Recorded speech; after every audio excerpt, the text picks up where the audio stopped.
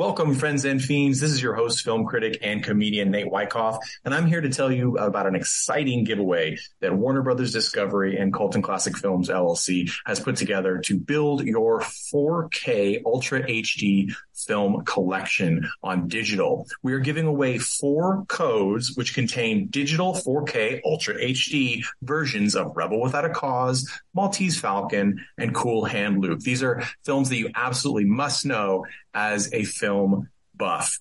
You can get this code by being one of the lucky 4 people we pull from our newsletter list. So go to coltonclassicfilms.com/newsletter and give us your email and your name, and we'll sign you up for the newsletter and we will enter you in the competition. That's all you got to do. So please go ahead and do that. The contest ends on April 30th, and we will send out the winning codes on May 1st. Thank you so much for being a listener, and here's your episode of Colton Classic Films Podcast. Welcome to Colton Classic. Welcome, friends and fiends of the pod, to another episode of Cult and Classic. With you, as always, is your host, Nate Wyckoff. I am a writer and comedian and film reviewer for HorrorNews.net. And I am excited for this lineup. These are 2 of my favorite movies. I'm not sure everybody's going to agree, but we will tackle them one by one. It is Baby Blues this week on Cult and Classic Podcast. With us today, we have a full lineup. We have Greg Johnson. How you doing, Greg? Oh, I'm good. If we're introducing who we are, I am absolutely nothing. So we got that going. He's literally living my spectral distancing joke from last week. That's right. And if anyone is interested, as always, join our Patreon at patreon.com/cult and classic podcast, where you can get videos of each episode so you can see our lovely faces or Greg's ghostly spectral image. You can also get extra videos, and every month we'll send you an autographed custom Colton Classic trading card and a zine of your choice. Very inexpensive, very awesome. Check it out. We also have Tad Mastroianni. How you doing, Tad? I cast Magic Missile. Wrong episode. No magic missiles here. Jeff Tucker is with us. How are you doing, Jeff? What's up? My camera, it's shaky. I don't know if it was a director's choice or the fact that we're low budget, but it's annoying either way. Well, I can both say that the director is jittery and we are low budget. And our final, last but not least guest is Amanda Longley. How you doing, Mandy? I am not pregnant today, so that is wonderful. Yay! But you have been pregnant, so I'm sure that these Baby Blues films really brought you back. Oh, yeah. All the feels. All the feels. So for the 2 films today, we have, as I said, 2 of my favorites. We have 1974's Larry Cohen feature, It's Alive. And then we have the 2016 Shudder film, Prevenge, written and directed by Alice Lowe. We're going to start with It's Alive. This is a classic cult horror film. I think even people who've never seen the film, if the plot is described to them, which I will do shortly, you will probably be like, oh yeah, I think I've heard of that. There was a remake in the mid-2000s, or in the last 10 years or so, and it got okay reviews, but I'm going to say, for me, it's the original all the way. Larry Cohen had a really fantastic way of getting the 70s grit of like New York, but also the sort of Mad Men era life in his films with strong, almost over the top, hitting you in the head social satire without making a joke about it. This movie is about a husband and wife who have a 6-year-old son or 6th grade son, and they're having another baby and they're excited about it, except something is wrong. And it turns out the baby is essentially a mutant monster that kills the resident nurses and doctors during delivery, escapes, and then there's a baby hunt on by the LAPD to find and kill this monster. And the really interesting part about this is that the character of the father, who is played by excellent character actor, if I can always remember, I never forget his name, John P. Ryan. He plays Frank Davies, and does an amazing job of having this sort of inner turmoil, because we get the fact that he's like, this isn't my baby, this isn't even human, to sort of having this fatherly fondness come out through the film, even though it is a murderous animal. I mean, it's not an animal, but it's a mutant of some kind. the other important thing to mention about this is that it's implied that it could be caused by a birth control that the mother had been taken for 13 years, I think they said, and the mother's played by Shannon Farrell from Full Moon's Arcade, 1993 by Albert Pion, as well as other many, probably even more well-known films. And this is sort of a reference to, I mean, it's more than sort of a reference. This movie was made in 1974. In the 50s and 60s, there was a drug that was used to treat nausea in pregnant women called thalidomide, I believe is how they say it. And it ended up causing severe birth defects in like thousands and thousands of children. And later that was conflated with mongoloidism, which is no longer the proper term, and now it's Down syndrome. But there were other birth defects involved. And it was sort of a milestone case where drug testing became more in depth.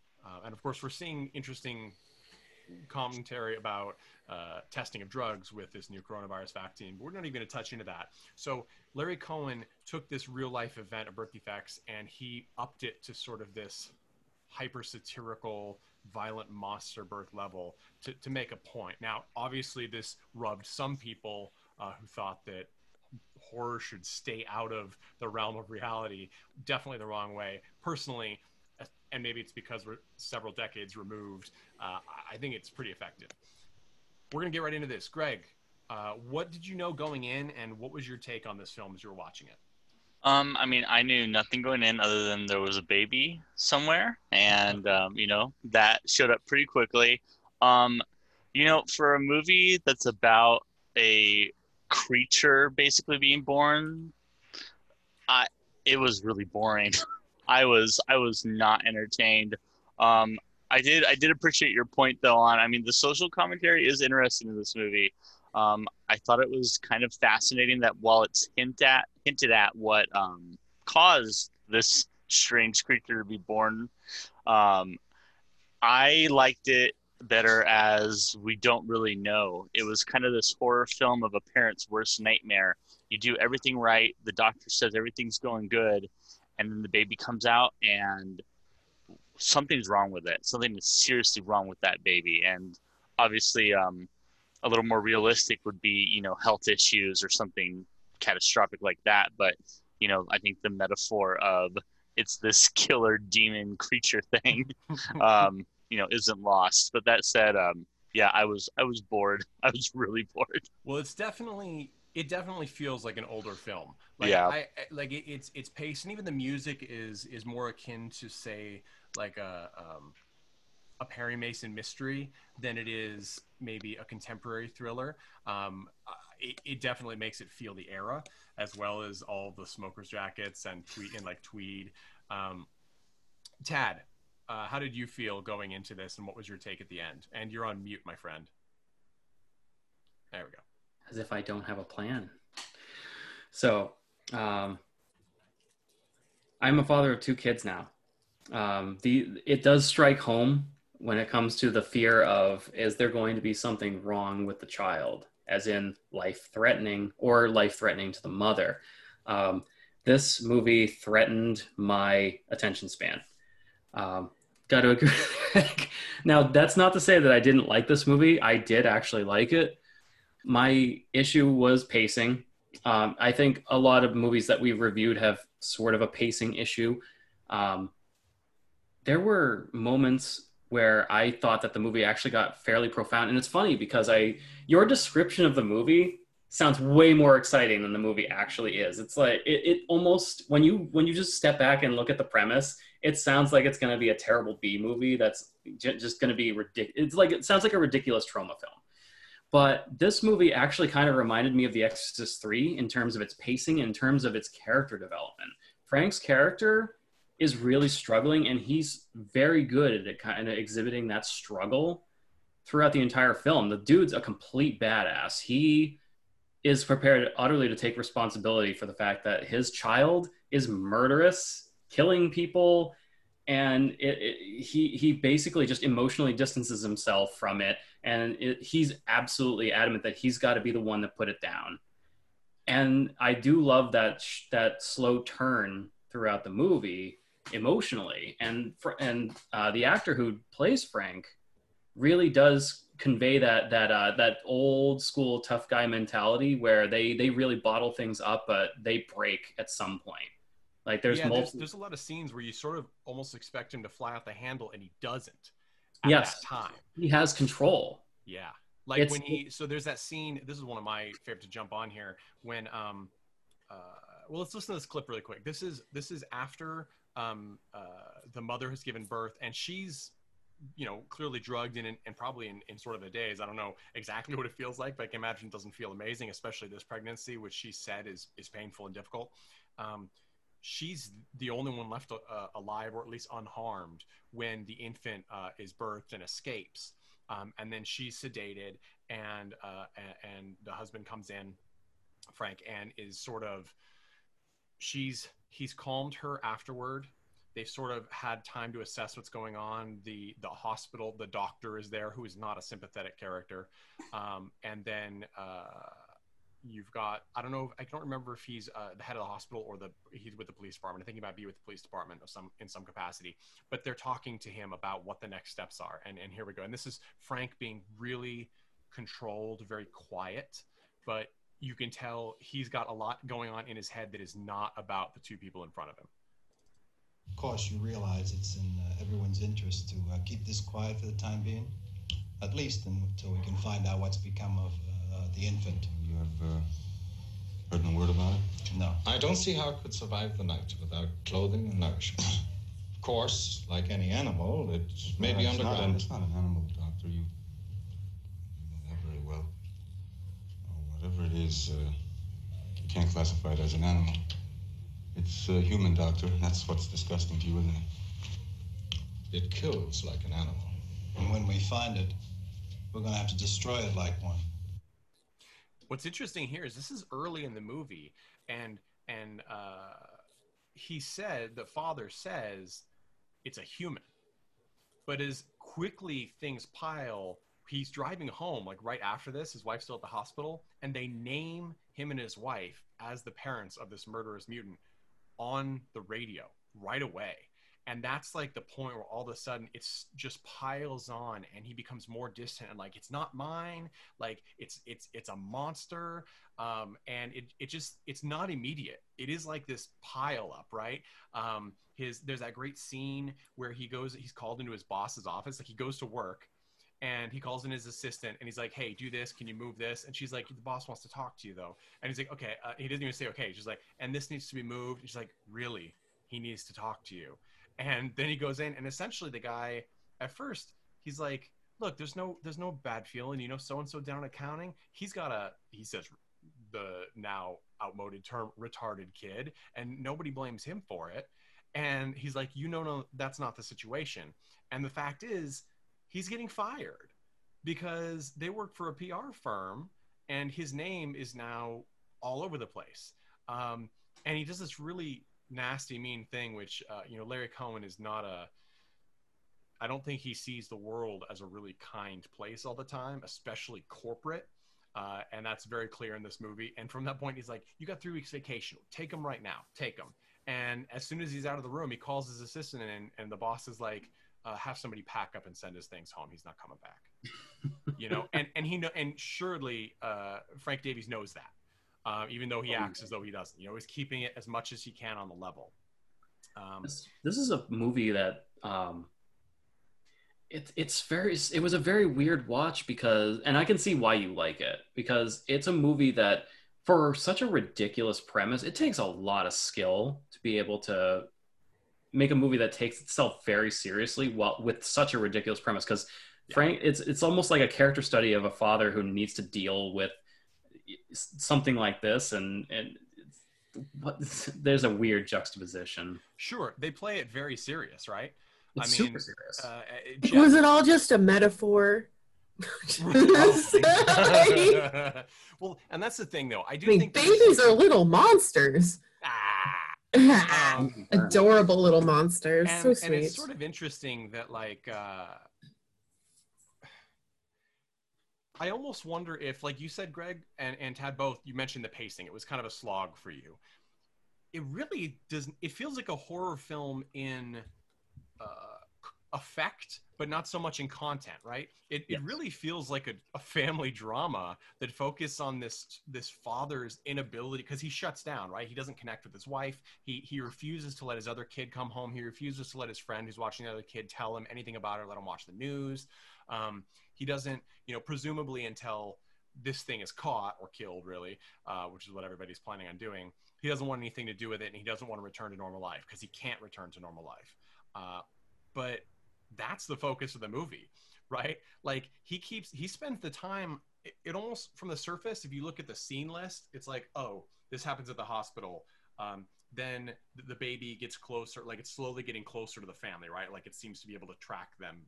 And then it gets to the school, and they know it's somewhere in the school, and Frank gets a call for one of the doctors, and he takes the message, and so he knows it's at the school. So he goes to the school. He doesn't go to the school to find it.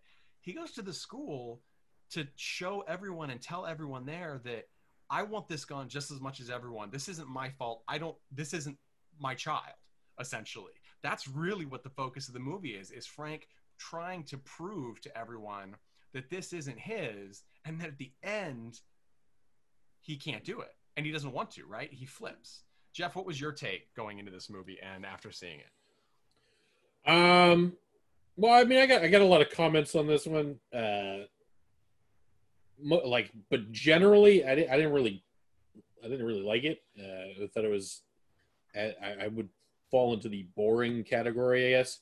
I think the thing that really killed it for me is actually in the very, very early scenes. There's like a technical issue where they were doing voiceover work, and they didn't have the mouths moving. If you're ever editing, just like show a image of a wall, just like record an image of a wall. Don't ever have the recording of somebody talking and their mouth not moving, because I'm done. Films, there are times when you just don't have that oh shit cat in the window shot, and you're like, you know what, fuck it, go shoot one. You need those stock. There's multiple examples of it. Okay. And it killed it for me. But I think that you've drawn into it. It is like it really is a family drama. It's not even really like a monster flick. It's really about this dude's kind of like internal struggle, and it just is a little boring in terms of like a drama.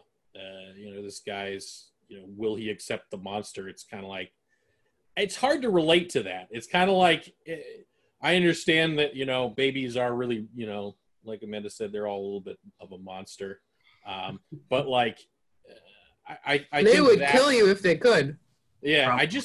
I just think that particular kind of line is just not very relatable. So it's hard for you to like get to those emotional notes with those particular characters. So it just feels like it drags, because you're like, they're doing this whole thing. There's not really like a lot of monster like movie stuff driving the thing along. It's really just this drama that maybe it's just me, but I couldn't really relate to. And they do use them sparingly, and I think we know why. I actually don't mind the creature effects. There's two types they use. There's one where it's I don't know if it's a little person or an actual child of some kind with like the monster claws in the face. I almost thought it was an adult. Like it was like the scaling was like especially pretty at the significant. end scene or near the end when they're in the sewers and he sort of corners it after it's been wounded. It does look like it might be a small adult or something, but they definitely use a lot of light and dark, harsh light to sort of just show snippets of it. But then there's also a doll of it. The effects, the design is actually quite good in my opinion, because it really does play off of the real life effects of like I said, that 50s and 60s anti-nausea drug. And I'm sure that made people uncomfortable at the time. But Rick Baker is responsible for the effects. Rick Baker, having done all the effects for Videodrome, as well as, or being the main one on Videodrome, as well as so many movies from Men in Black to Hellboy, all the way up to Maleficent. He's still, still going strong. Huge career, fantastic. The Planet of the Apes, not the Johnny Depp one, right?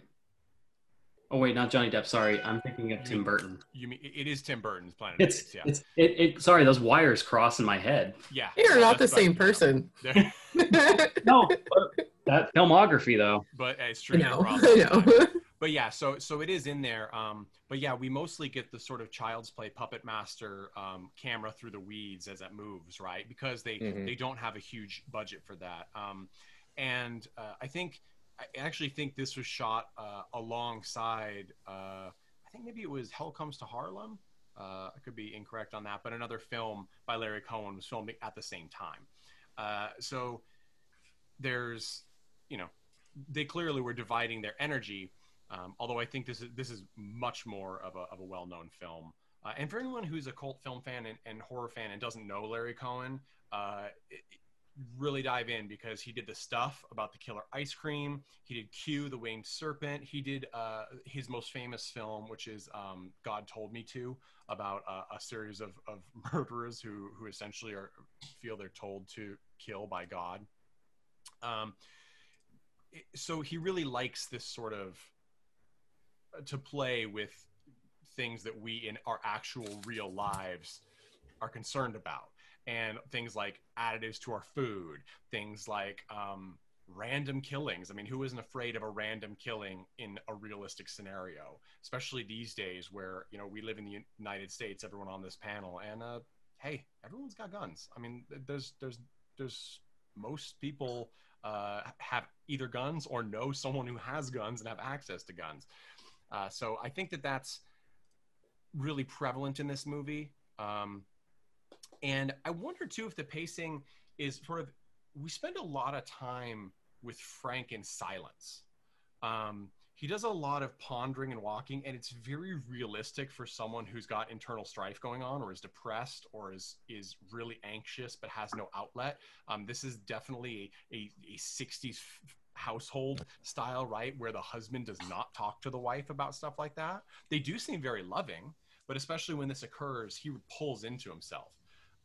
We get that great scene later on where, because we don't really see the infant that much, as you said, Jeff, where the mom has actually been feeding and playing with the baby. The baby's come to the house, and it plays with toys. Like it's weird that they insinuate it has these child behaviors, almost pretty advanced for its age. Presumably, it's playing with toys that an infant would not usually touch, but at the same time, it's a feral monster.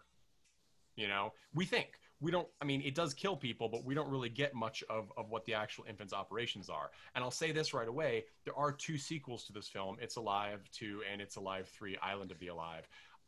If you enjoy this movie, check them out. They actually are a pretty fun time, and they all deal with this different aspects of satire.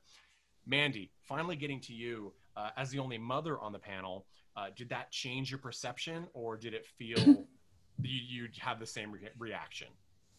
I mean, so I went into this I think Greg and Jeff said, not knowing anything. I knew there would be a baby somewhere in there, and I don't know, like I said already, is it all a metaphor? I thought it was super weird, I guess as a mom, being they're only looking at this from the father's perspective. I guess this is just a character piece on the dude, and is he just really the 70s in the 70s, right? I'm actually wrote, so my only notes that I wrote down on this are, why aren't we talking to the mom? Thanks, 1970s, sigh.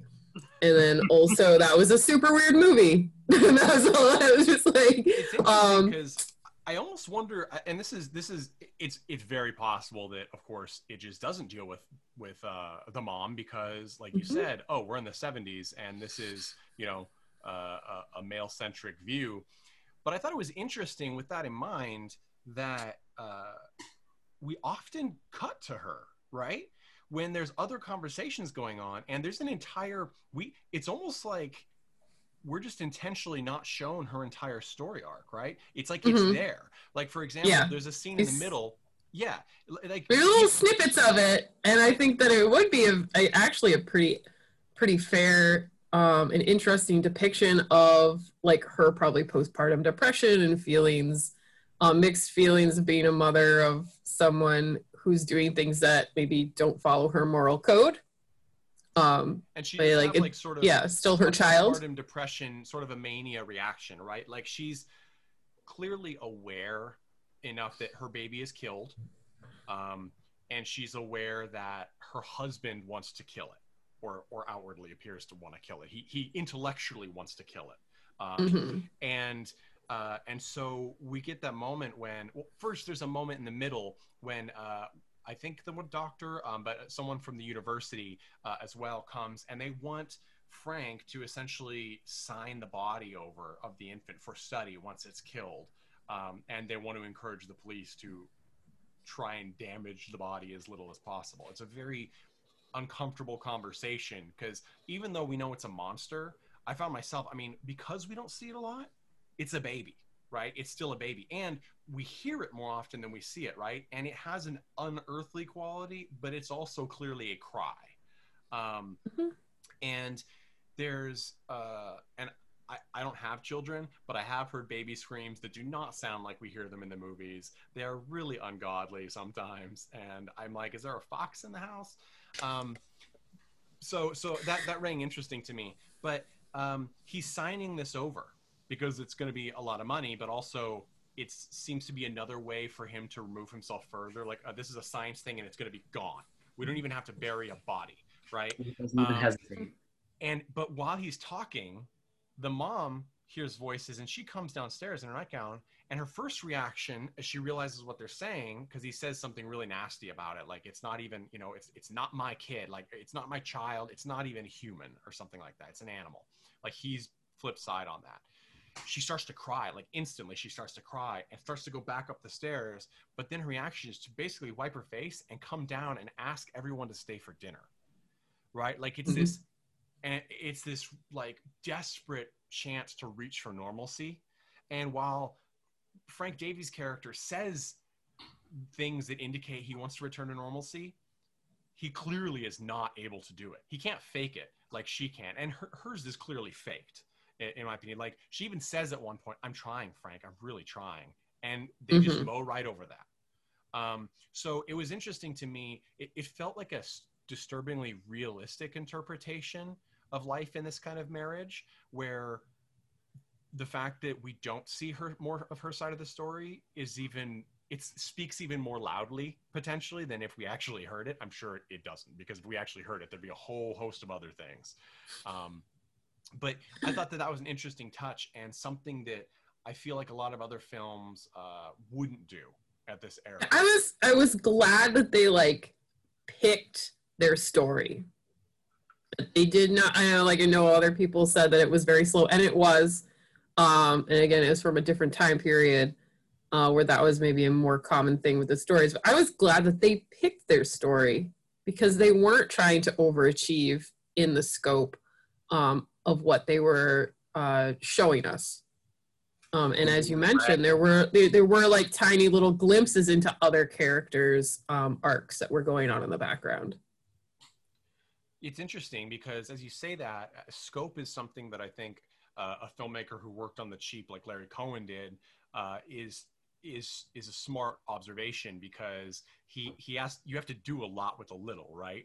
And something he does is, the vast majority of scenes are, as you said, they're very focused. It's Frank. We see Frank for almost the entire film. The very few exceptions is a scene right before Frank enters the room, such as when the nurse sent by the doctor to care for the mom turns out she's trying to tape record information and sell it as a writer, but he shows up there very quickly. And the other scenes are when it's the baby, obviously just showing us it's alive and then it's killed again or something. And then there's one other scene, which is when we get the most heavy-handed commentary, which it's basically just blatant exposition, which is where someone in a pharmaceutical company is talking to the doctor, who says, like, basically tells him, hey, we've got a great position on the board. All you have to do is make sure that there's nothing left for them to study. The implication being is that we don't want anyone to know that it's our product that's causing this. And if you think about it, when we get to the end, there's this big moment where, right, the baby, quote unquote, it leaps from Frank's arms and kills the doctor before they shoot it. They basically shoot. Or Frank he could have threw it been at him? alive. Yeah. He really clearly probably threw it at him, but it's sort of like the interesting part is that you don't know, did the baby actually kill the doctor, or did the hail of gunfire from the police kill him? The age-old question, really. Right. They go into the police cruiser, and I actually really like the touch. I think it's the lieutenant. He's not like, because it's clear Frank kind of said, no, don't kill it, it's injured, it can't hurt anyone. And then when he knows that there's no other chance, because this one cop especially is like, I'm gonna blow your fucking brains out, like I'm sorry, this is the LA police force. Like, this is no longer a satire in this end. LA police force played by LA police force. He essentially looks like he throws the infant at the doctor, who is, we know, not a good person. But then the lieutenant, even this just happening, Frank walks over to his wife, who's very upset, and holds her, which is really the first time we've seen this real close connection between them again since the birth, when he's been withdrawn. And the lieutenant, he doesn't say, like, you're under arrest, you know what I mean? He doesn't. It's none of that. He puts his hand on Frank's shoulder as he's hugging his wife. Like, it was this moment where you get this character that clearly is just a side character, but is not oblivious to what just happened. And that's a few times I've seen a satire like this, where we are essentially we're inflating the ridiculous part of our society, like the police force shooting someone down a hail of bullets, with the main characters, who are usually the steady ones, right? They're the sane ones and the world is crazy. In this case, we have a side character who's actually been like, oh, I understand exactly what's going on. This guy just he went through this horrible tragedy, this family, and they're pariahed by the entire world potentially, and now he's just lost his actual son. And it was this one moment where I was like, that was an interesting touch. It made me think of the Tom Cruise War of the Worlds, which is a weird thing I think no one would expect to be brought up. But the Tom Cruise War of the Worlds from 2005 with Dakota Fanning, this movie, and it's a Steven Spielberg directed film, at the end, Tom Cruise is trying to get to his daughter, right? He doesn't even know if his daughter's alive at most of the movie. He's running through all these things, trying to get to his daughter. He gets to the house and the door opens and there she is, and he stops. It's the most absurd moment I have ever seen in a film, because I don't understand how any father would see their child that they've been looking for the whole time, and their response would be to stop and not go to them unless there was a bomb strapped to their chest. Like the father's chest, not the child's. Like, it just was the most insane thing. And this was the opposite. In this low budget movie with a ridiculous plot, we had this overarching humanity come in that I don't see in so many other films, that just think of, well, how is this character going to look in this shot? Like, where's this shot we can pan off of Tom Cruise with a smoldering background? You know what I mean? It's like, it just ruins the moment. And I didn't feel that. It's funny because it's funny you mentioned that, because I was talking at work recently about how I was like, I feel like Steven Spielberg's losing it. I think you just highlighted the point where he started losing it. Well, and we could do maybe we will do an entire episode of Steven Spielberg at some point. I think that there's a lot. I think Spielberg he's clearly a very, very adept storyteller. But I think a lot of the movies that he's done as of late, the best films are the ones that have not gotten the credit. For example, like the BFG or Bridge of Spies, which essentially was just a little Cold War drama with Tom Hanks that no matter how many times you said Tom Hanks is in it, Steven Spielberg movie, nobody went to see it except for me. And I was like alone in the theater on opening weekend. And it's okay. There were a couple of old people because that's, their movie. But that was a good movie. And then when you see the big budget pictures that have the spectacles and things like War of the World or the Ready Player Ones, they're just not as engaging. People might argue War Horse. I didn't watch War Horse. The play depressed the hell out of me. Couldn't do it. But the point being is that I think it feels like when he does a big budget movie like War of the Worlds, he knows what people want, and he's like, I'll give it to him. It feels like ever since AI, artificial intelligence, he's like, people don't, the main bulk of people don't deserve the real movie. Because they didn't understand AI. So go back and watch AI. When you understand it and you cry for several days, then come back and you'll see his better movies mixed in with his big budget ones. But that's super sidetracked. Are you trying to torture people? I am. That movie is like, you can't actually get through that entire movie. It's fucking terrible. It's so depressing. It's the most depressing movie I ever saw in my life, and it's not even about humans.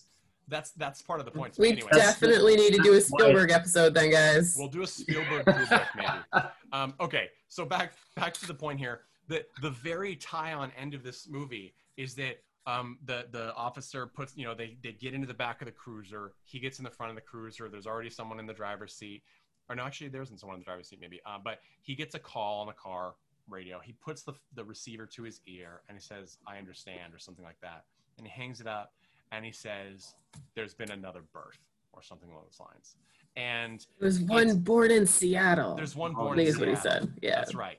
And it's the key that shows, oh, this is the cause of it's caused by humans, not these humans, right? Not the parents who are the sufferers, but something else, something like big corporations. And that then is touched on later in the series, but I do think that it's what's brought up at the end. It says, look at this suffering and frustration, and then, oh, by the way, here's who did it. And then it gives you the credits. And I think that the intent was not just to set up, like sequels and say like, oh my God, like a happening moment where like, is it going to happen again? Oh, it's happening on a bigger scale. That's not the point really. The point is to say,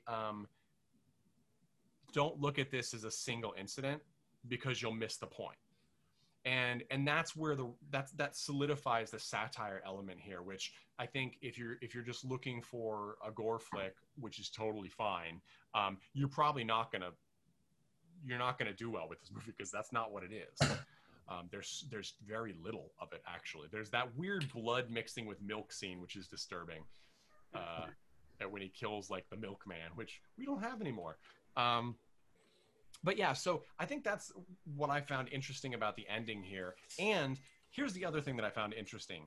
The police are cornering him as he comes out of the sewer with the wounded infant, and he's come out into the LA canals, which is dry, and they're driving like a million miles an hour towards him with their lights flashing and blaring.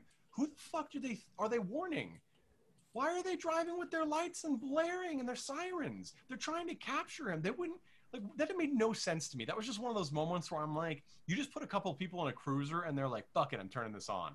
Like it makes a spectacle, but it's kind of a ridiculous moment. And I don't know that most people. Do you think that's like on the bucket list of like every cop in LA to like drive in the canal, like at least once? It's on mine after watching Terminator 2. Yeah. That's always been one of my things. I think it's on the bucket list of every film crew to have some excuse to go in there.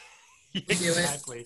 It probably costs more to film in the canals than it does in any loft in Los Angeles.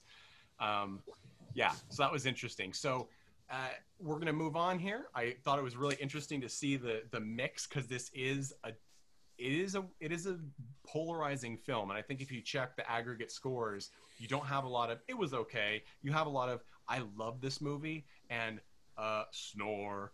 So let's go to this. Jeff, who would you recommend this film to and why? Oh, God. That's always a good preface. Oh, Jesus. The thing is that I don't actually, with both of these movies that we're going to discuss, I don't know why people like these movies. So I'm gonna punt on this one. Okay, so because these movies are not for me. Oh, really? Okay, well we'll get into that. Spoiler, yeah. Tad, who would you recommend this film to and why? So, you're gonna have a very different experience whether you've had children or if you have not. Mandy's nodding. Yes. So, which camp should I pick? Honestly, I think you'll enjoy this movie more if you've had kids. surprisingly, just because this movie is far more psychological than horror. This movie is far more character driven than plot. Forget the plot. Fuck the murderous baby, because it actually really doesn't fucking matter. Get in there to get the psychological feel of a relationship that is under extreme stress. That's who should really watch this movie. Like, you know, bad relationships, good relationships. Just have a relationship, go into this movie, and you might pull something out of it. Interesting take. Greg Johnson, who would you recommend It's Alive 1974 to, and why? Well, I definitely agree with Tad and Mandy on not having kids. Definitely skewed how I saw this film, and so I was mostly bored. But I'm gonna take the low road of, instead of watching this, I'd say go watch like Mom and Dad or The Babadook. Okay. I think those are two films that deal with kind of this horror dynamic related to a parent and their kid. The Babadook is especially close to this, of this kid that's not normal and kind of how you deal with that. And then they throw in a supernatural element to kind of make the analogy a little less obvious. Well, but let's yeah. talk. I'll throw this out there as well. First, Mom and Dad with Selma Blair and Nicolas Cage is a super fun time. I reviewed it on horrornews.net. Go check out my review if you want to know more about that. Go see the movie, support the movie, because Nick Cage would love to do a sequel, and in my opinion, it screams for a sequel. Nick Cage, friend of the pod. So, also, if anyone isn't aware of this, I know we have our probably more than our fair share, and I'm super proud of it, LGBTQIA plus listeners. The Babadook, and as a straight white man, I didn't know this at first. The Babadook has sort of been taken as this awesome Halloween era gay icon. And there's all these fantastic memes, t-shirts, everything. It's like Babadook, Babashook. Like, you just Google it, you'll be super happy. It makes you happy. But that's a great recommendation. Mandy, who would you recommend It's Alive 1974 to, and why? Oh, I mean, honestly, I feel like this is one that's like worth skipping. I'm super glad that Greg had recommendations for people of what to see otherwise. It's a fantastic time capsule of the 1970s. People smoking in the hospital waiting room. The hospital, like at the nurse's counter.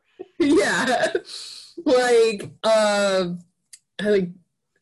even just like the discomfort and horror that I felt in the delivery room scene of the doctor using forceps, like talking to her about using and there's like, wow, like the language that was real. Is uncomfortable and medical, and is like, I mean, he's like, Yeah. It's got a real big head, but she has big hips. You're like, Jesus, criminy, like, man. oh, like, oh my off, gosh, how visceral. Second, what terrible bedside manner. Yeah, like it was just so I guess like I don't know, I think I've mentioned this on other movies we reviewed, like just just for like the time capsule of like looking at something like from that time period, this felt very true to the 1970s. Kind of fun in that aspect. I actually really like the campiness of the monster and like the shaking bushes like outside the hospital when it first escapes, and like the short little scenes of its attacks at people like throughout the movie. I thought that was actually fun. I was kind of laughing through a lot of them, although I'm not sure that it was supposed to be funny. But yeah, very I don't know, just a weird one. And you'll definitely it's definitely, obviously it's weird we're doing it on Colton Classic, but like it's a weird one. And I think, as Tad pointed out, like if you are a parent, like you might get more of the psychological aspects of it as well. Okay, so my recommendation, first off, if anyone has seen other Larry Cohen movies and liked them, watch It's Alive. I think it's trademark for him. The satire, along with the pretty solid directing, especially in low light scenes, which he has a lot of. There's not a lot of mistakes. In fact, I didn't really point out. I'm sure there are some that could have been improved given more time and budget, but I think that they all work fairly well. For me, even if you're not so much a fan of the idea or pacing of this movie, I think the acting from John P. Ryan as Frank Davies, the dad, and of Sharon Farrell as Lenore Davies, the mom, I think it's really fantastic, especially John Ryan. I mean, this to me is he's done other great work, but this was the role that gave him the most. I mean, he has to own every scene because most of it is looking and saying just one or two staccato words, often very quietly. It also scared my cats because the dialogue was fairly quiet, but the tension stings and the screams and the baby screeching was fairly loud. So every 20 minutes when the baby would have a few minutes, we would get this, all the cats like jerking their heads up. So that's fun. All right, that is it for It's Alive 1974. Next, we're going up to 2016's movie Prevenge.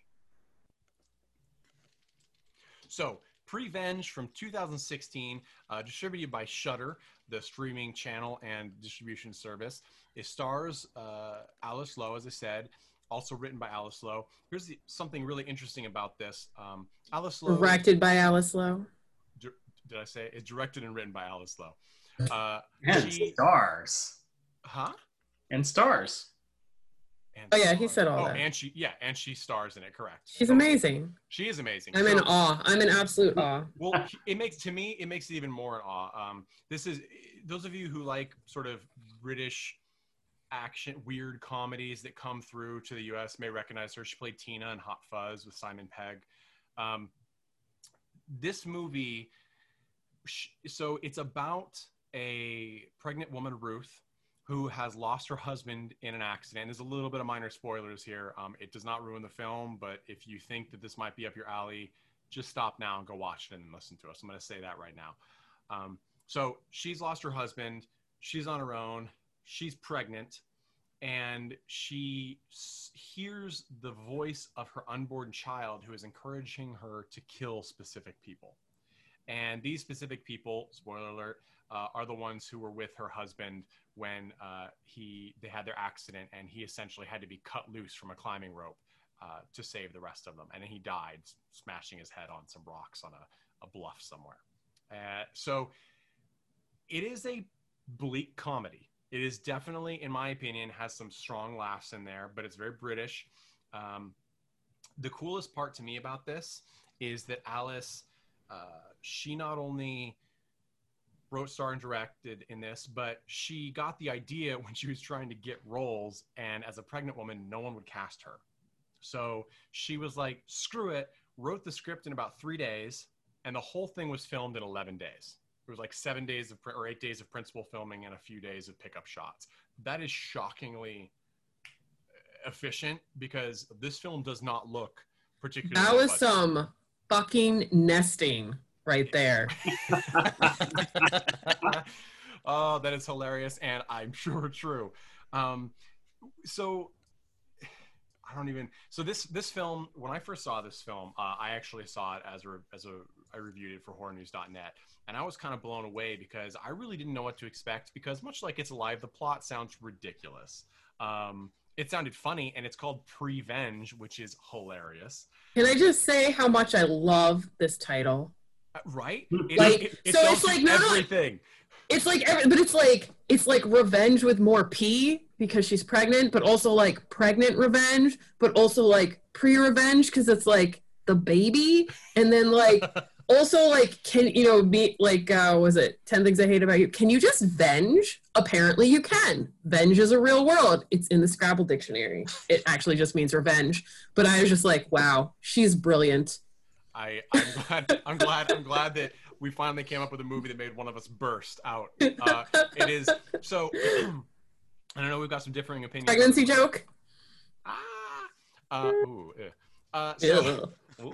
So this is this film has one of my all-time favorite scenes between two people ever, and it is the first time we see Alice's character Ruth with her city nurse. I'm not exactly sure what happens in the UK, but she seems to have to check in with this nurse. It sort of sounds like a social services aspect to it where they have to go in and be checked up throughout their pregnancy. And this is the nurse.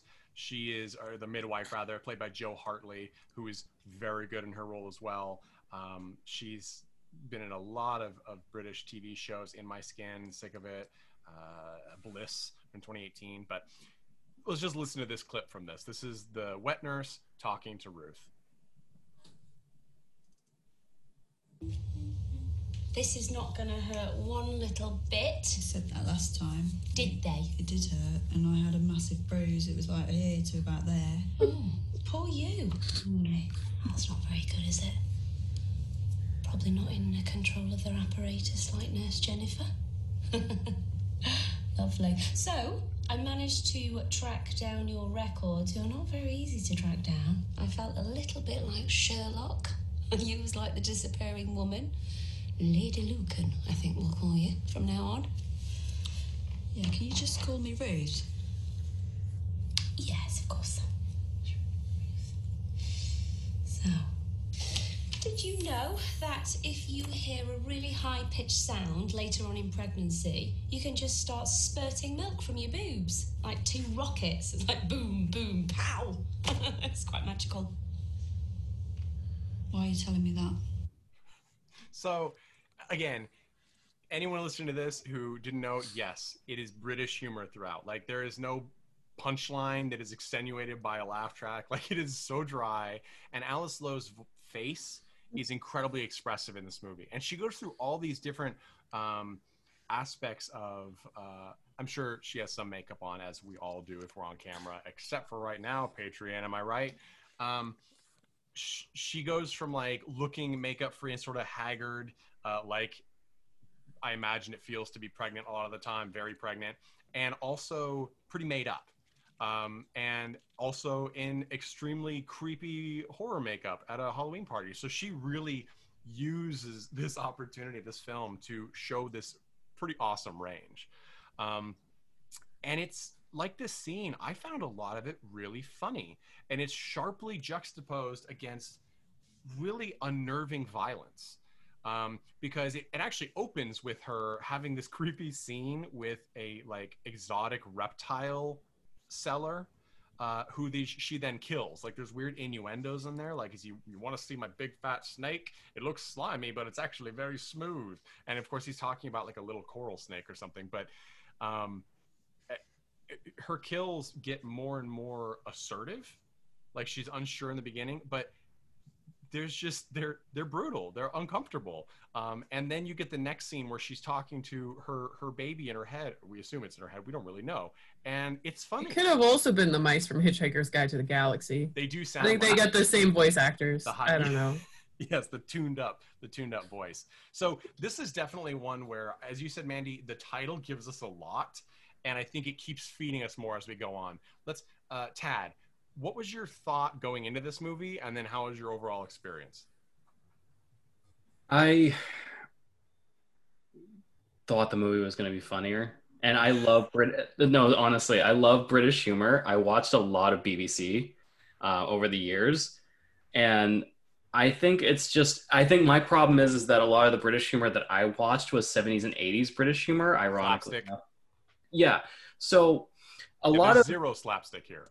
Yeah, a lot of British humor nowadays is much more cynical, which is very funny because a lot of it's a weird dichotomy, because the post-World War II America was very much, I mean, It's Alive kind of shows that it's very much everyone trying to put their best face forward, or trying to bury their feelings after like one of the most tragic periods in history. And then Britain did the exact opposite, was basically just like, let's be as silly as possible to get over the fact that we were bombed into oblivion. And then it's almost like America and Britain flipped. Like, now Britain is extremely cynical, even in their humor, and America is like wacky.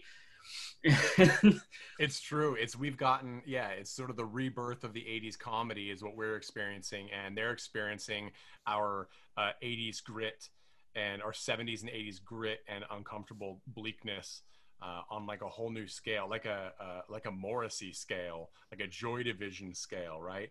It's like everyone forgot that Japan dealt with it way better. Japan just went, let's take all the crazy shit about the 80s and let's just keep going with it. They just keep rolling with it, and it's great. Everyone else keeps trying to reinvent it, and it's like, no, this isn't gonna work. So I'm not a huge fan of slapstick, but I am a fan of this really cynical character because her character does, and I'm sure people like Mandy who've gone through pregnancy themselves probably have an entirely different level of vibe and understanding with this or not. But my thing is that everyone. Oh my god, how she took like 0 shits from anybody. 0. She has no filter. Like, unless it's just her, threw she has no it filter. back in people's faces. Like, just like, are you And really she saying that looks to me? everyone in the eye for minutes on end. Mm-hmm. Like, there's a scene which is the most uncomfortable death, I think, because here's the thing that I think some people probably have a hard time with this movie. So she's killing these people who were the ones that survived and cut her husband loose, right? Or not even her husband, her boyfriend, her baby mama loose. Now, and he died. She's killing them. So they don't even really know each other, right? Like it was a sign-up trip kind of thing. They're not necessarily related other than they just happened to take this training course at a climbing gym and go on this little excursion. And they don't seem to be the kind of people that really deserve to die necessarily. There's a couple. But the baby is the voice of the baby is this brutal, mean rage, right? Like it's not out of control rage, but it's this like very controlled, contriving, manipulative, like either you do this or you're weak. They're all terrible. We're the only ones we can rely on are, just you and me, mom. And this is a piece of shit person. And she's convincing her mom of this, right? That's what plays out for most of the time. And the middle scene, it's mostly men, but the middle scene is this interesting thing where she's like, the baby's like, it can be women too. Sometimes they're the worst. And she goes in for a late night job interview, which of course she's not going to get the job. But basically the woman, people keep giving Ruth reasons to kill them, reasons that they're shitty people in ways that reminded me of Dogma. Like, should somebody get shot for not saying God bless you when you sneeze? Well, yeah. No. But is that person maybe a piece of shit? Probably. Like, you know what I mean? Like, you're kind of like, well, they're probably a piece of shit. So I feel a little bit better. And it's sort of like a lot of these people end up killing themselves in this movie because you have a character who already is on the edge of killing them and she's looking for an excuse and people keep giving her these little things. Like when she goes in for this job interview and she's like, we can't, as a business, we can't hire, just like, because of the baby. And she's like, no, I mean, we can't, no, I certainly not. But I mean, and she's like, no, I don't know. And it's like a 4-minute scene where instead of getting up and leaving as the interviewer keeps trying to prompt, Alice Lowe's character just stares at her and asks her another question. And she starts asking her questions about her personal life, which just gets sadder and sadder. And then she walks over to give her a handshake. Of course, she doesn't give her a handshake. She hits her head on the table and slits her throat. And then once she's dead, she spins around in the chair and talks about the chair for 30 seconds. Oh, I was dying. She's like, oh, maybe I'll get one of those. It's a nice chair. This is a nice chair. Where do I get one of those? Like, it's just, and then like she feels really powerful afterward, right? And then the baby sort of drags her back down. Like, I'm the mastermind. Don't get cocky. Exactly. So Yeah. it's like this really interesting thing where, again, they juxtapose the violence and you're uncomfortable because, like in Dogma, even though they're very different movies, the people that are getting killed, you're like, this is not a death crime. This social faux pas is not a death crime, but it still keeps happening, right? And it gets even more interesting, I think, when we start to, Ruth starts to sort of conflict with her baby, right? It's sort of like the Hulk scenario that we never got in the freaking Marvel, recent Marvel movies that we wanted, right? Like, where's the Hulk and Bruce Banner in his head arguing? Like, Ruth is sort of like, I'm the parent, I'm supposed to be in control. And the baby's like, yeah, fucking right. You can't do anything on your own. Try it. And of course she can't, right? Greg, what was your take on... What did you think going into this movie, and then how were those expectations met, not met, changed? Well, based on the title, I thought it was going to be like just out of control, like just absolutely batshit insane, very hokey, very silly, which like I got to disagree with you, Mandy. I thought the title sucked only because it didn't, I think, depict what the film was, which I thought it was a very smart movie. I thought it was really funny. I thought it was well directed, well shot, well acted. Like, this movie was really, really good. I'm thinking about kind of the context of it's a film by a woman kind of dismantling what pregnant women can do. Yeah. And when she kills the second female of the movie, and she's able to kill her because I think the victim comes in and punches her in the stomach, and she kind of acts like, oh God, like you punched my baby, whatever. And the victim kind of comes up like, oh, I'm so sorry. And then that's when she just kind of comes up and just stabs her. And she kind of does this like bit of like, oh, like I've heard that you're supposed to breathe really well. And she does that like, the Lamaze. Yeah, like the Lamaze, like the deep breathing, and it's kind of mocking her as she bleeds out, and kind of like oh, like you thought I couldn't take a punch because I was pregnant, like. Don't punch women who are pregnant in their bellies, please, people. Yes, please don't actually go out, and they should not be punched. I don't think that they'll take one. Right, You'll probably get stabbed. You're not gonna get away with it. It's terrible. You'll probably get stabbed, and it will be justified. However, pregnant women, do not take this movie as an example and go out and drink a whole bunch of fucking shots of beer and wine while you're. Oh yeah, that scene made me so uncomfortable. I know, right? The wine. When she was doing shots at the bar. Washed. She doesn't do them. She doesn't drink them. She tosses one, but like there's but there's a couple that it was hard to tell. Drink the first one. Yeah, she drinks the first one, and she tosses the second one in some dude's face. But I think it's implied she didn't drink any, but it's not shown clearly. It's hard to tell. And that's why she asked for red wine, because certain doctors say that now you can have a glass of red wine when you're pregnant. I wouldn't advise it. I think it's a stupid thing to do because none of us are doctors. It's ridiculous. Anyway, also wear a mask, get vaccines. Don't be an idiot. Okay, so wash your hands.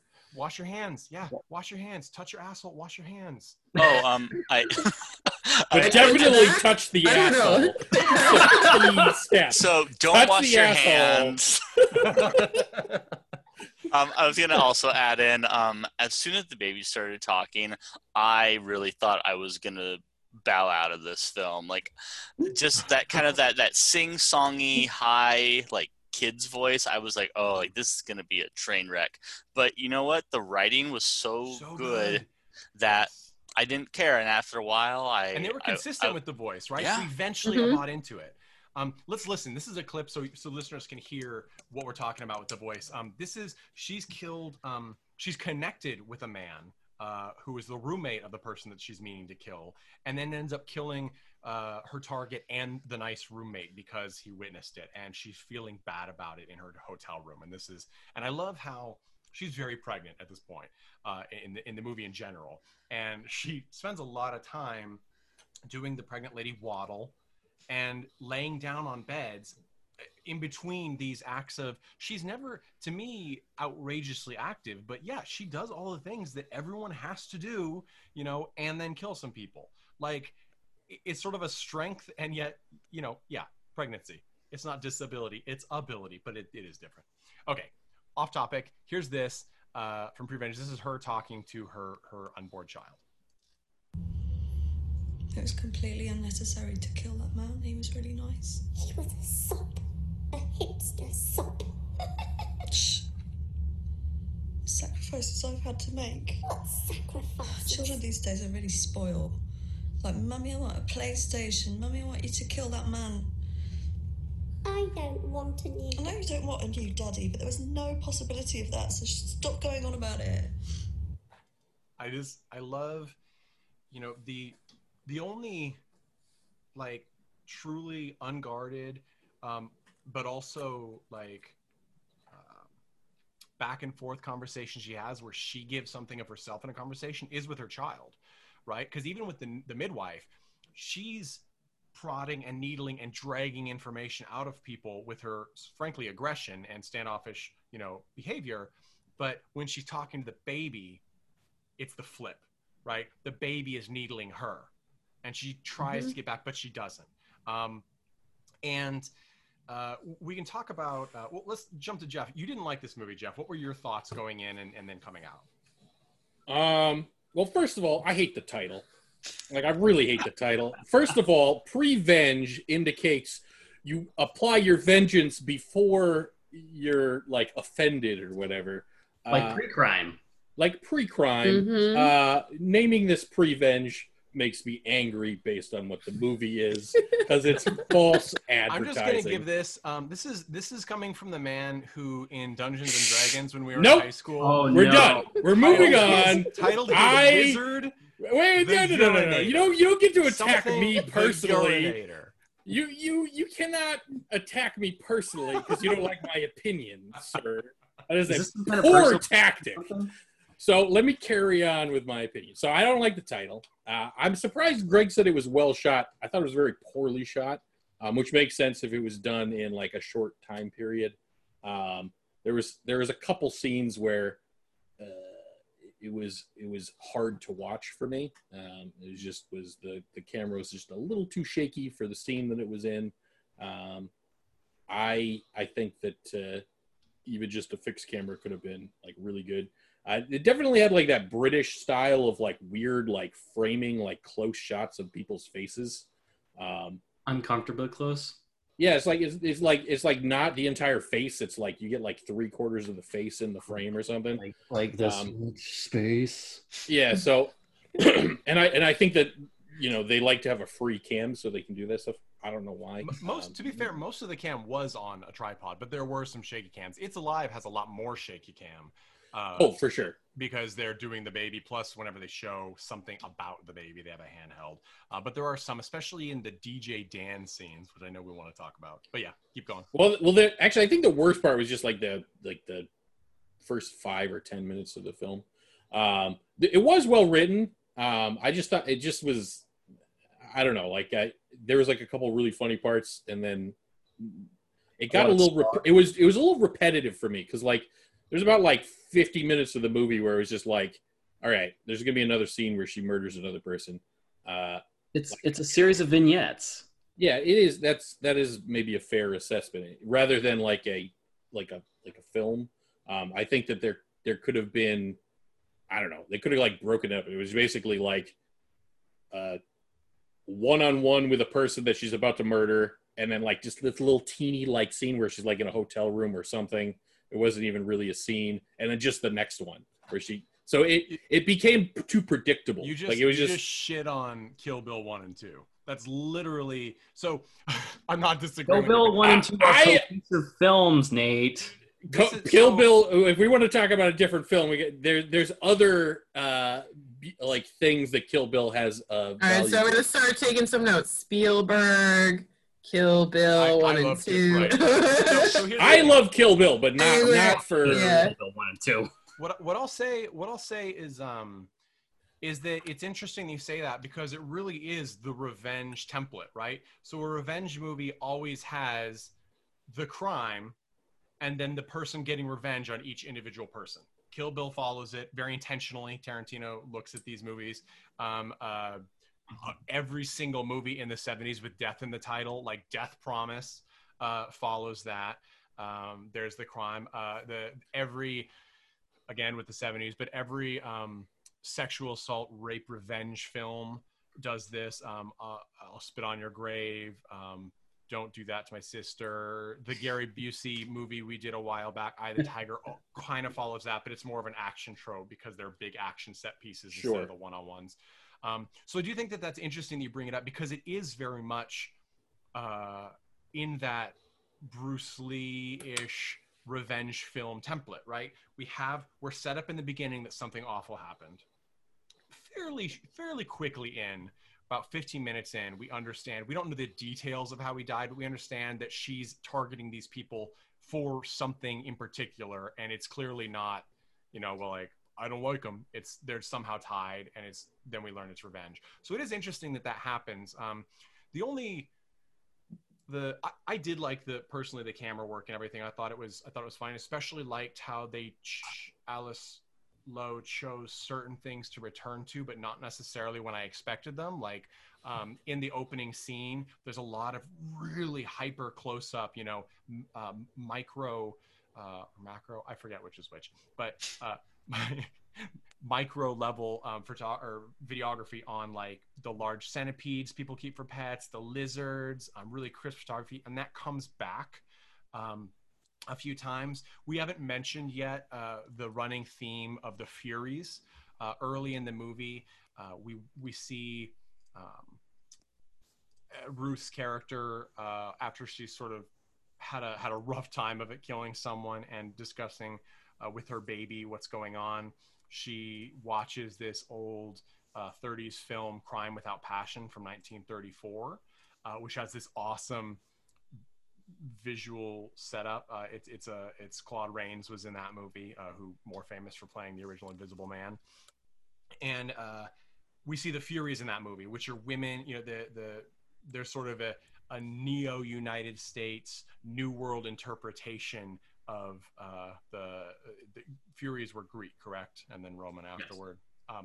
So they're sort of a force of nature. And that phrase comes up, right, when the midwife is talking about your baby. Your baby is a force of nature. This is going to change your life. And it's interesting because the midwife occasionally changes from saying the baby's in control, you have no control over yourself, and then also changes to saying you have to make the right decisions. It's your call to do what's right for the baby. And when she does that, we see a direct flip between how Alice approaches the next situation, but the baby always wins. And this is, again, a bigger spoiler, but we find out at the end that and we don't really know the details, but she has her baby and she can't hear her baby anymore. And she has this like moment where she's talking to the midwife. She's like, I was wrong. It was all me. It was always all me. And then the final scene is she visits the bluff where her boyfriend died, and she sees what we think is, or looks like him. And she goes, and it's actually the instructor that she let live, who presumably called the ambulance when her water broke. And you think you may have this reconciliation moment, but she then starts to make the pose of the Furies from that movie, and then it pauses and we get the soundtrack and the credits come up, which is sort of personally, I liked that ending because it was sort of the merging of the two people, right? Like the voice of the infant that's telling her to kill for revenge, it's fury, it's rage, it's inside her, then has become part of her now that the baby is gone. There's no separation anymore. And that was an interesting moment that I wonder if people found it unpleasant, because I think it kind of is unpleasant. Well, I thought it made a lot of sense because you have that earlier scene where she's talking with the baby, or she's like listening to music or something, mm-hmm. and she's walking down the street and she starts doing this like fury pose, like kind of hands up in the air, mouth open, like she's screaming, and the inner voice of the baby is like, oh, don't do that in public. Like be a little more subtle or whatever. Yeah. And then she's like, oh, okay. And then, to have the movie end where she's like, oh, the baby wasn't talking to me. That was my own inner voice. I want to be the Fury. And so she goes to the cliff. And I like to imagine that the next scene is her running and jumping and tackling this guy off the cliff, and both of them falling into the rocks. Like, that's how I pictured it too. I actually pictured her just pushing him and like screaming at the top of the bluff. I think that she's got a pretty strong survival instinct.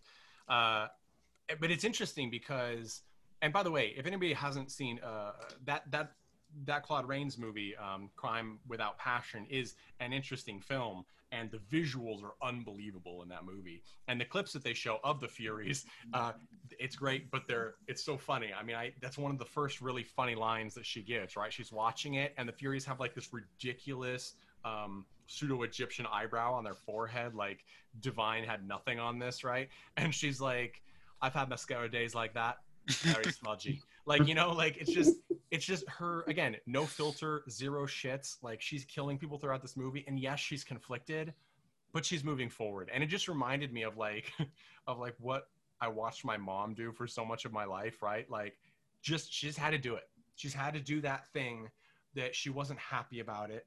Like, as a man, I don't think I have in our society that many moments where I'm like, I don't want to do this thing, but I'm going to do this even though I am in utter misery. Like, because look as a man, if I work a job I don't like, I am miserable. I am a pill. I cannot handle it. I can't handle when I cut my finger. I can't handle any of these things. Yet her character is acting like the stereotypical supermom, no smile, but she's doing all of the things that she's setting out to do, and she's doing the things that her kid, as far as we can tell, are telling her to do. And it's sort of a brilliant parallel. And as you said earlier, Greg, we get these great moments where she physically says things to other characters that are what people say to pregnant women all the time. And I really felt this sort of anger and irritation and pushback that I assume Alice Lowe felt when she couldn't get roles because she was pregnant. Because on one hand, well, it's like, well, I mean, she's pregnant. Is the script call for a pregnant person? On the other hand, people are pregnant all the time. You telling me that her friend couldn't have been pregnant and it didn't have to be a thing? Like, of course it didn't have to be a thing. It's like whether or not they cast an African-American actress or, someone from Japan or whatever. It doesn't matter. They could still do the part, right? And I think that gets to the point that this is, and Greg, you sort of mentioned this is pushback on a lot of social boundaries that we have right now, right? Like every single scene with one of these people, the dialogue is like her dialogue is pointing at a different part of hypocrisies we have. I love DJ Dan's scenes. Oh my God, DJ Dan. He's a comedian. He's been in I think he's one of the more recognizable people in this movie. And he is the character, one of the I think the second one that she targets. He's played by Tom Davis. And he's at like a dingy pub or bar or whatever, and he's playing 70s music with like a bad afro, and she's dressed up kind of ridiculously, and she basically hits on him, gets him to drink, and then they go home, right? And he's just disgusting. He's like the worst. You're like, should he be in prison? I mean, he hasn't shown anything that should be in prison, but I know this guy, right? Like, I've seen this guy, I know this guy, I probably even know his name, and I don't want to. He's obnoxious. He when he gets him to do shots, he orders 4 so we can give them to the 2 women next to him because they're the prettiest girls in the bar, even though he's talking to her and he knows that she's trying to hook up with him. And he doesn't want to put all of his eggs in one basket. In one basket, that's what he says. And so they go in the, oh God, when he vomits into his wig on the cab ride home. Oh my gosh. And then kisses her. Oh, yes. Horrifying. But so then they get to his place, right? And he actually has this point, right? Like she starts asking him these serious questions and is clearly very confrontational. And he's like, you're a weird lady. Like, what is this about? And you kind of do get it because he's an idiot and he's a douchebag and he's a jerk, but she is being confrontational. And it's kind of like, he's like, hey, you know what you signed up for? Look at me, listen to me. You've been with me for several hours. We know where this is going, right? He thinks.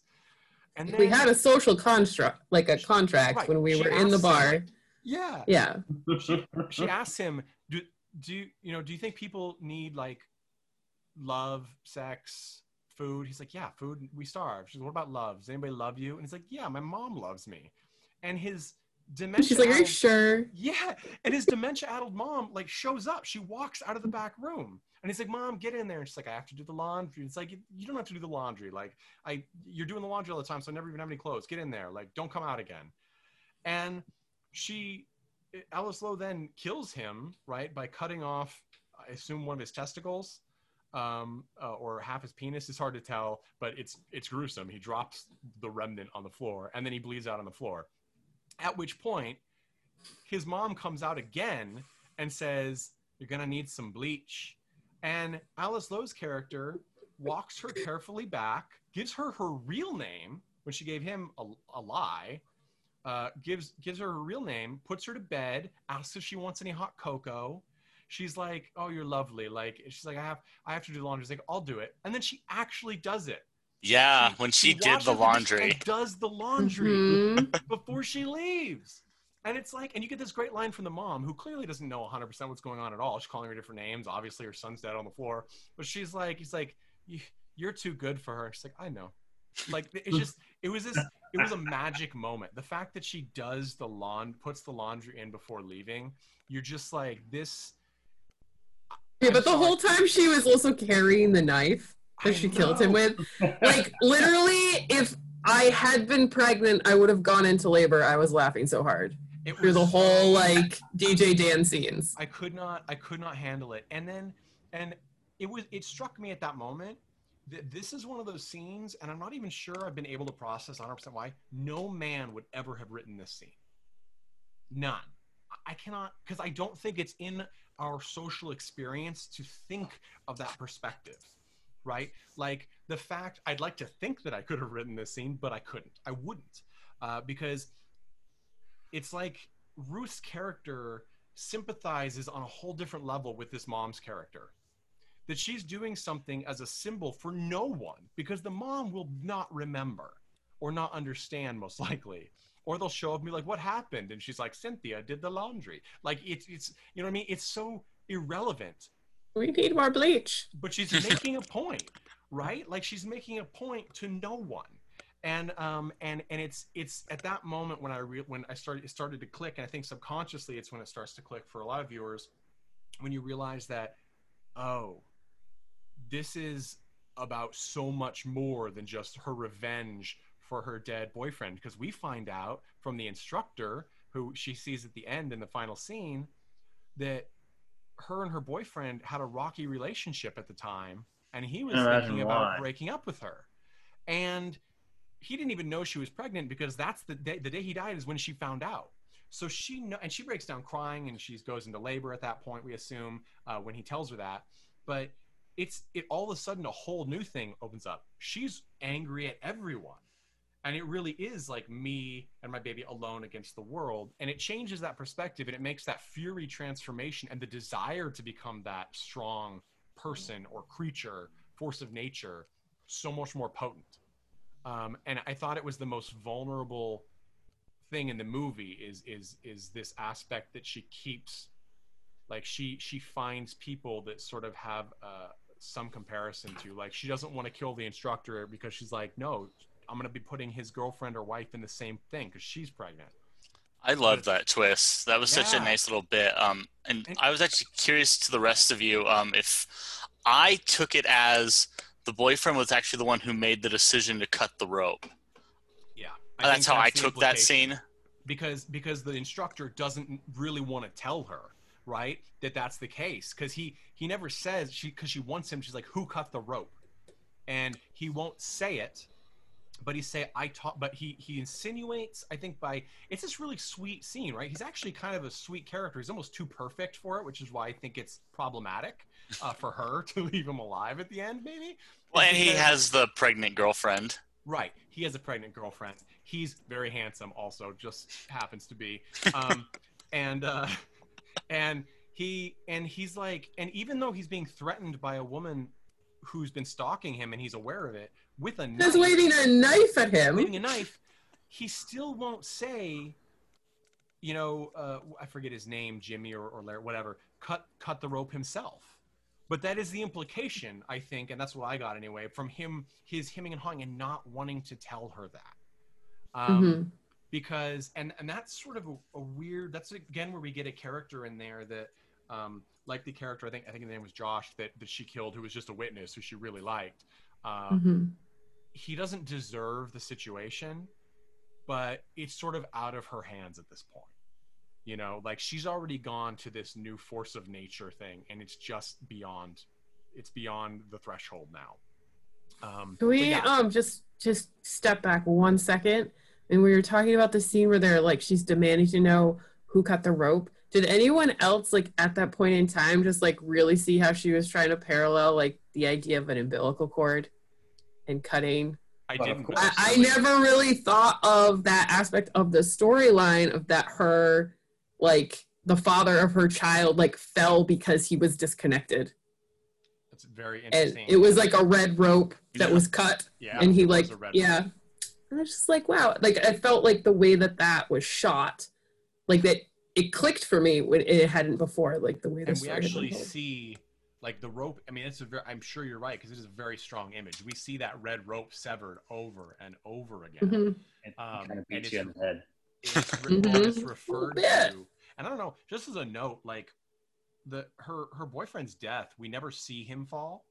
But we do get this uncomfortable shot, first of it, just of the blood and essentially brain just sitting on the rock and dripping down, and then eventually splatter. And then eventually we get this shot of him with very, in my opinion, very good practical special effects. Yeah, that's a pretty good shot. With his skull caved in as he's dying with the brain. And it's a very visceral moment. Which Mandy, with that point you made, I'm wondering if that shot of him kind of dying on the rock was supposed to kind of represent like birth, like kind of this messy, grotesque thing, which, you know, I have no personal experience, that I've heard that a baby coming out, like it's not, oh, here's your little miracle of life, and it springs and there's a little halo around it and the clouds come in. And so I think that's what, I think that's like a lot of people expect that. And a lot of people expect like this immediate, and Tad can step in as the other parent here, this immediate rush of love. But I think that it actually takes some time, and it is like pretty, it's obviously visceral. This is very visceral. It's messy. Like I don't know what Tad's partner's birth experiences was, but I actually had to have a C-section because of so like similar to, not exactly the same as in this movie, but like in modern medicine, like they only let you go so far before they say like this is in the best interest of everybody, and it's very abrupt. It like it almost, I don't say it feels like an accident, but it almost feels like things are being like ripped from you, the way that her birth experience is portrayed in the movie. I can imagine that being a thing, especially for people who are having that happen for the first time, because in both experiences, they've both been C-sections and they've both been medically necessary. The first one was the little bastard wouldn't turn around and actually like put his head down. The second time was, lack of dilation, and it was, at some point you got to make a decision. And honestly, the second time around, it's, let's just have a baby now because we're tired of waiting around because it's been over 24 hours. And then you have that moment, and at the risk of exposing what having witnessing a C-section is like, basically, it's that scene from Alien. That's exactly what my dad said. I Not was born from with a C-section. yes. He's like, it was just Alien. His head comes out and it's just like, yeah. Blood, and there's the viscera everywhere, but at the same time, it's a magical moment. Mm-hmm. I recommend it. Yeah. So I think we also see, like, she gives birth via C-section, and we get we see I assume a real baby. It is her baby. Okay. She gave birth during filming, and that's her. Okay, like, I was wondering that. And it's there is a little suspension of disbelief, because when she's doing the scene like where she's just given birth and she walks out of the hospital and has like her moments, she's still pregnant at that point. That was obviously filmed before the actual birth. But I mean, her transition between like when the Fury is in control and she's so sure of herself, and her moments by herself where she's really just sad, right? Like she's sort of just, she misses that power. It just adds all the more to the belief or the believability of the end. Why would she give that up? Why would she give up the only thing that she really feels is a release for her? And I think that that's an interesting bit. We're coming to the end here, but I wanted to, again, give a shout out to everyone in this film. I think that they did a phenomenal job. Just to throw my coins in the slot, I love the title Prevenge. I will say with Greg, I understand what you're saying in that it could be like, it very much also puts in, like, I think it's very accurate for this film, but it also puts someone in the mind of like a nude nuns with big guns. You know what I mean? Like, it's a title that you think is going to advertise one thing, but it's a very different thing. When we interviewed Donald Farmer a while back, he said titles are very important because you want them to know exactly what they're getting into. And that's why his titles are things like Hooker with a Hacksaw or Chainsaw Hookers. He's like, look, you're going to get this when you see You're going to get hookers. You're going to get hookers. Although I will say Hooker with a Hacksaw kind of didn't have a hooker. It's a toss up. Go watch it.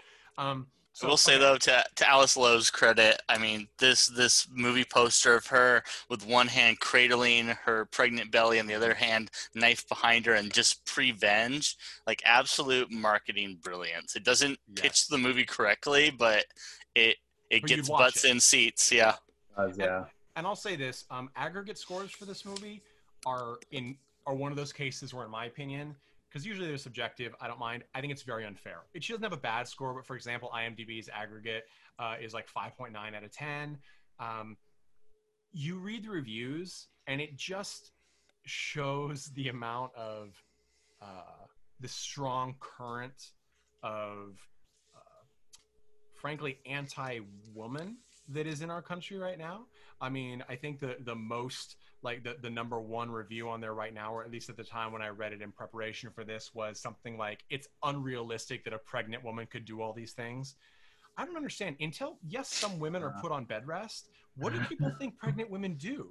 Like, do they not have to, would a single pregnant mom not have to go to the grocery store? Like, none of this is she doesn't do any backflips.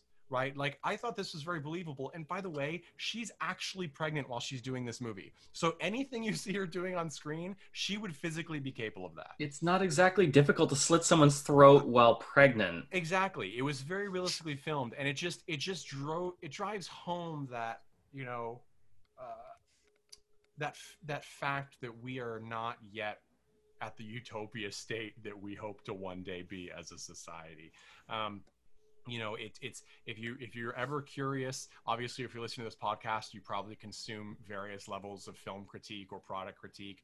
Be aware of these biases, because they start to crop up, and they really can change the course of a film's destiny. For example, as a mainstream example, Birds of Prey, The Emancipation of Harley Quinn, great film, right up there with Deadpool for R-rated comic book action romps.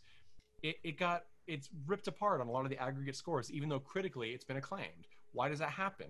You look at the details, you start to find this anti-woman sentiment that's running through, this anger and aggression that's coming out. And this film is it's both victim of it and knowingly victim of it, and is in its content a rebuttal to that, which makes it a sort of, not just a satire, but sort of a meta fiction satire. And I'd love to talk to Alice Lowe, friend of the pod. Call in. Let's get this going. We're amazing. Yeah, she was brilliant. I want to have her baby. I think it's already been had. Okay, so Mandy, who would you recommend Prevenge film to and why?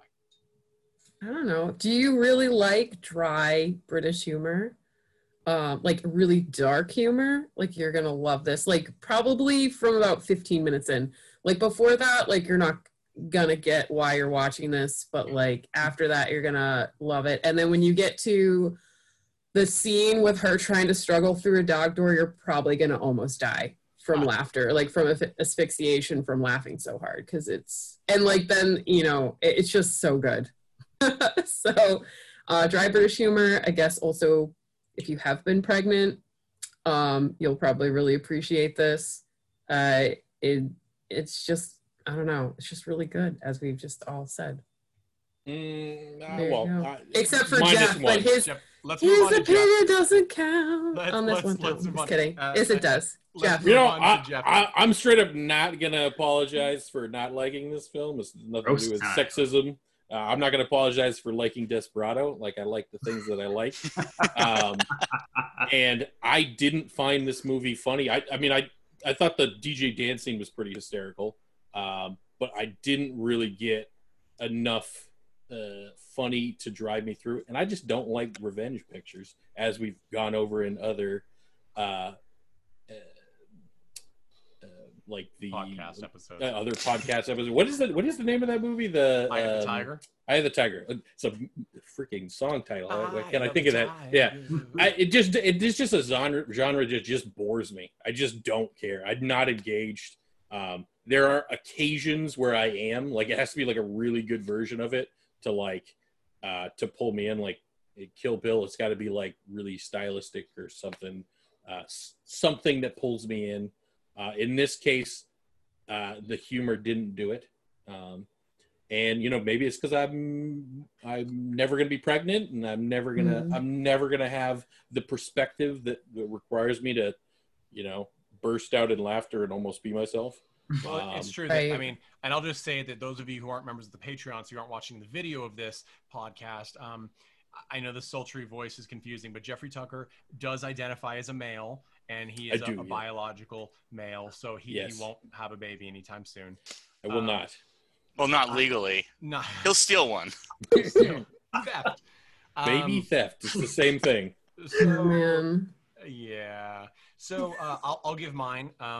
I think that people who, as Mandy said, people who like dark humor and British humor in particular are going to like this. I really think there's a really strong parallel to Phoebe Waller-Bridge's work with Killing Eve and Fleabag, both the show and the stage show. If you like that kind of material, it's got a very strong wit, but it also has some real uncomfortable moments and a distinctly British and female perspective, then you cannot miss with Prevenge. I think that it really is sort of a masterwork in efficiency while making a film, and I don't think it looks cheap. I do think what Mandy said is correct. At the opening scene, you're going to be a little discombobulated, and I think that gets to what Jeff was saying about it too earlier on with the camera work. I just think that the film doesn't waste time setting you up for what you're going to see. It just tosses you in, and luckily I found it strong enough that I bobbed to the surface and was glad that I didn't waste time with exposition. Oh, I didn't actually make a comment. I think actually a lot of people will like this movie. I think the script is brilliant. I think it actually is really well written. I think I would have really liked it as a book, personally. I just think that the execution and the humor didn't hit for me in this film. But I also like Fleabag a lot. Like, I think it's lovely. I'm just kidding. Or apologizing. Yeah. So, but so go watch it if you spoilers. Yes. Yeah. One more spoiler, since we have had so many. Nate mentioned very early on about the midwife warning her about high-pitched noises making her milk flow. Yeah. And then, I nearly died when she hears the police sirens for the first time during one of these murders, because her victim's like, I called the police, and and then all of a sudden she's just like, shit, and she's just flowing with milk. She's in a sweatsuit walking down the street with a bloody nose and lactating breasts, and it is pure brilliance. And that she hears the sirens. She looks down she's still in this woman's apartment, she just killed her. She looks down she's soaked in milk, and she just goes, shit. I nearly died. It was just but that's probably something only someone who's been pregnant and had a moment like that could really feel was funny. Or had to witness it. Because it just happens, and you're just shit, this. I assume that's a natural response to the sound of a baby crying, I assume. Maybe. Yes, it is. Yeah. I ain't a doctor. If it smells like a baby, it's going to trigger it. Mm-hmm. We have a very high-pitched cat in our house. That could be a problem. A cat could probably trigger it. Honestly, if a cat sounds like if it's a giant whiny Siamese, guarantee it's going to trigger it. They do sound like babies crying. All right, Greg, who would you recommend Prevenge to, and why? Well, I immediately looked up Alice Lowe because I was like, this was really funny. And like we've said, she wrote, directed, starred in it. If you like The Mighty Boosh, if you like Simon Pegg movies, if you like Black Mirror, she was in all three at one point or another. I think if you liked any of those, or especially if you liked all of those, give this a shot. It's got a very similar sense of humor. It looks very similar. It's, very, very British. Yeah. And I'll say too, keep an eye out for. She's got a film, another of her works where she's kind of doing everything, called Time Stalker. It's in production. It's in pre-production rather, so it's a ways off. Don't have an ETA on that, but personally, I enjoyed her writing enough that I'm going to see it when it comes out, and I wish her the best on that.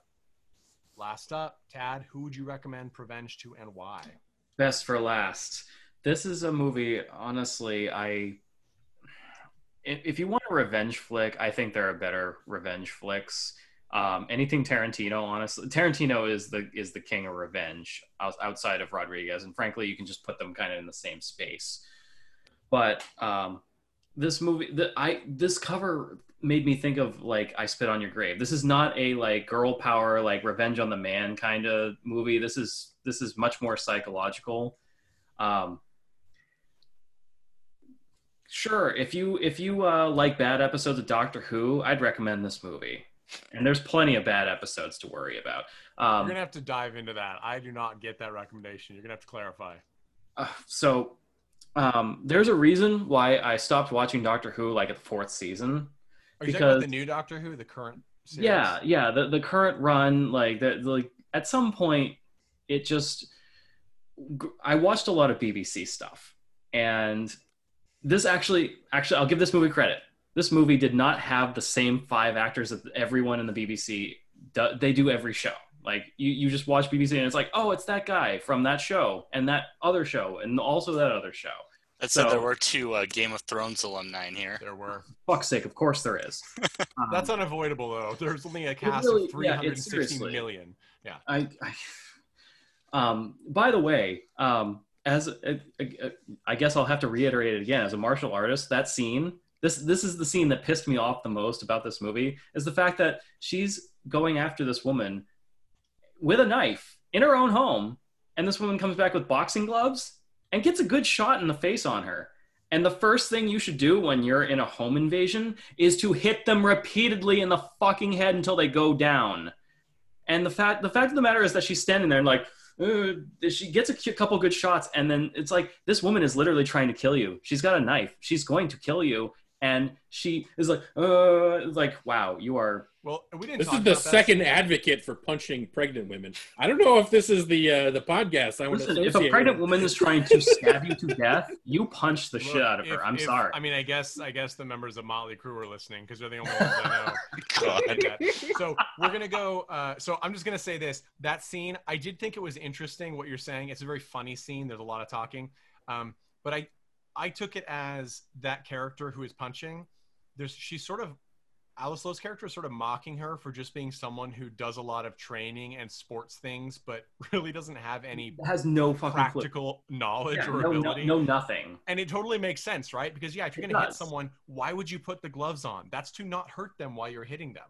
So you actually wouldn't do that unless they're heavily weighted, and you're not going to get heavily weighted practice gloves like that. I mean, 1-2 pounds, it's not what you would do. So I think that was an interesting touch. I get what but they were going for. It was super funny when she comes around the corner and the girl's got boxing gloves on. I mean, come on. I get it. It's just infuriating at the same time. I do love also, just to throw this last bit in there because we got to wrap it up, when she's stabbed and she dies, and the dog, her little mop dog, comes to her and his tail goes down. But then in the next scene, like 2 seconds later, the dog is already licking at her blood, totally happy. I don't know what they used, Cairo syrup, whatever, but that dog was in heaven. And I'm like, yep, that's just realistic. You can mourn and have a great meal. It is, I mean, that's essentially every modern faith. So we're going to wrap this up. Thank you guys so much for listening to this Baby Blues episode of Cult and Classic Podcast. Playing us out, as always, is The Chud with All About Evil. I highly, highly, highly recommend you support these pictures and all films that sound interesting to you on Cult and Classic Podcast. We love films and we want them to stay alive, especially in these troubling times. Please become a patron for as little as $1, $5, or $10 a month at patreon.com/Cult and Classic Podcast. If you've never heard of that before, it is patreon.com/cultandclassic.com. And we love you very much. Hey everyone, thanks for listening to Cult and Classic Podcast. This podcast is important to me, but what's more important are the rights, privileges, and freedom from violence of everyone in this country and in this world. And that means supporting Black Lives Matter. If you'd like to make a donation, please go ahead and visit cultandclassicpodcast.com, where we have a list of places you can donate and help out. And please stay safe.